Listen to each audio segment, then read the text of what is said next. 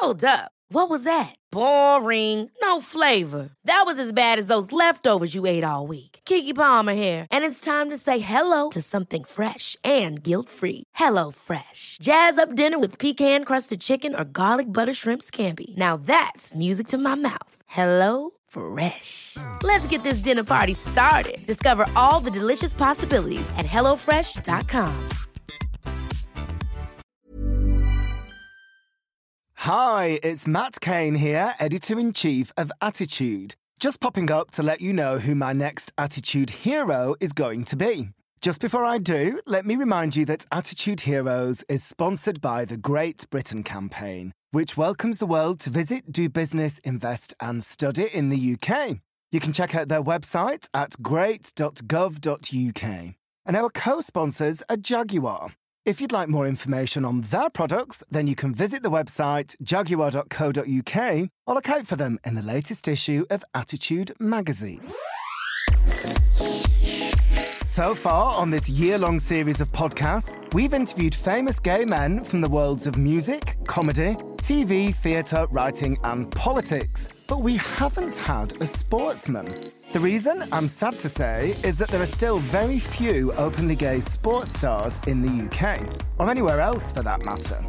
My guest this month has certainly done his bit to change that. He's one of rugby union's all-time most successful players, having captained Wales and played for his country in 100 test matches.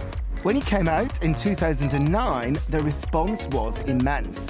Here, finally, was a sportsman at the very top of his game who was publicly willing to be open about his homosexuality. He is, of course, Gareth Thomas. When I visited him at his home in South Wales, he was on fine form. Candid, passionate, and perfectly happy to talk dirty. I will warn you now that Gareth does like the odd swear word, but then again, so do I. Here's a little taster of Gareth telling me about his first sexual experience with a man. So the first man that I kind of was intimate with was actually when I was a postman.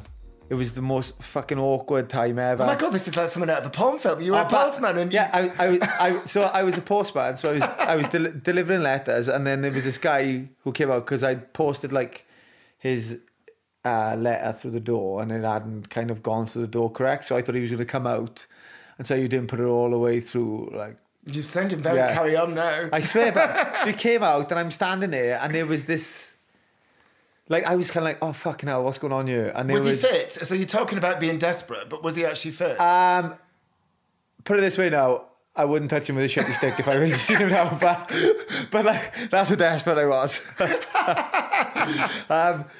So he invited me in and we kind of had this, it was the most awkward sex ever. But how did right? So just a minute. So how old were you at the time? 17, just going on 18. So how do you go about inviting a 17-year-old postman in for sex when there's nobody anywhere in the surroundings who's gay and nobody knows what gay means? Yeah. Well, so I hadn't posted the letter, and so he came out.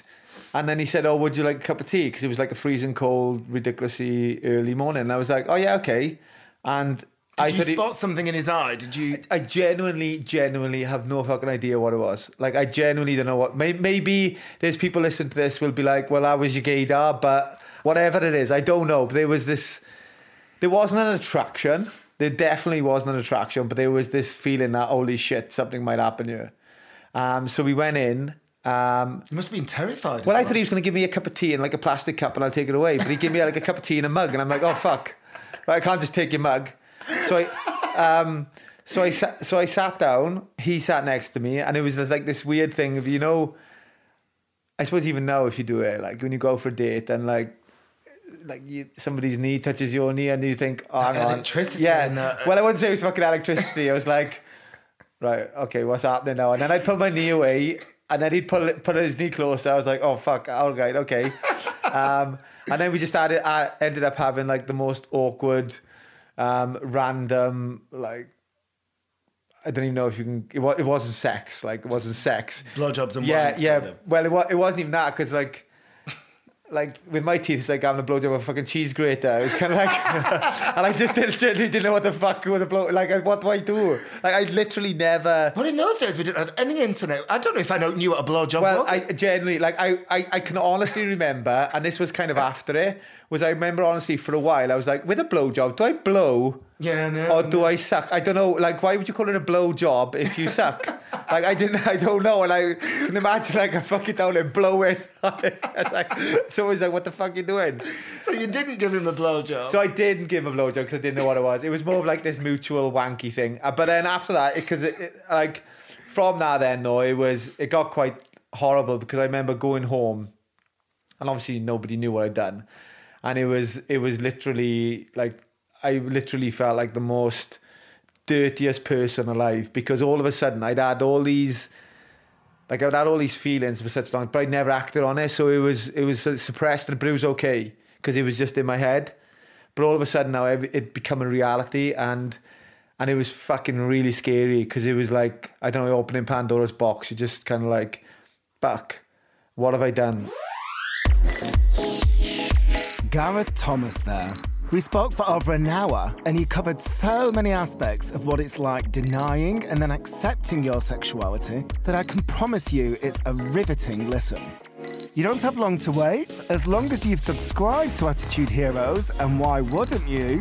The new episode will pop up in your podcast feed in a couple of weeks. That's Gareth Thomas talking to me, Matt Kane, on the next episode of Attitude Heroes. See you then.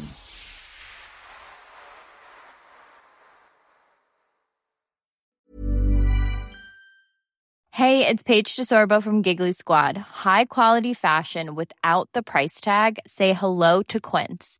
I'm snagging high-end essentials like cozy cashmere sweaters, sleek leather jackets, fine jewelry, and so much more. With Quince being 50 to 80% less than similar brands. And they partner with factories that prioritize safe, ethical, and responsible manufacturing. I love that. Luxury quality within reach. Go to quince.com/style to get free shipping and 365-day returns on your next order. Quince.com/style.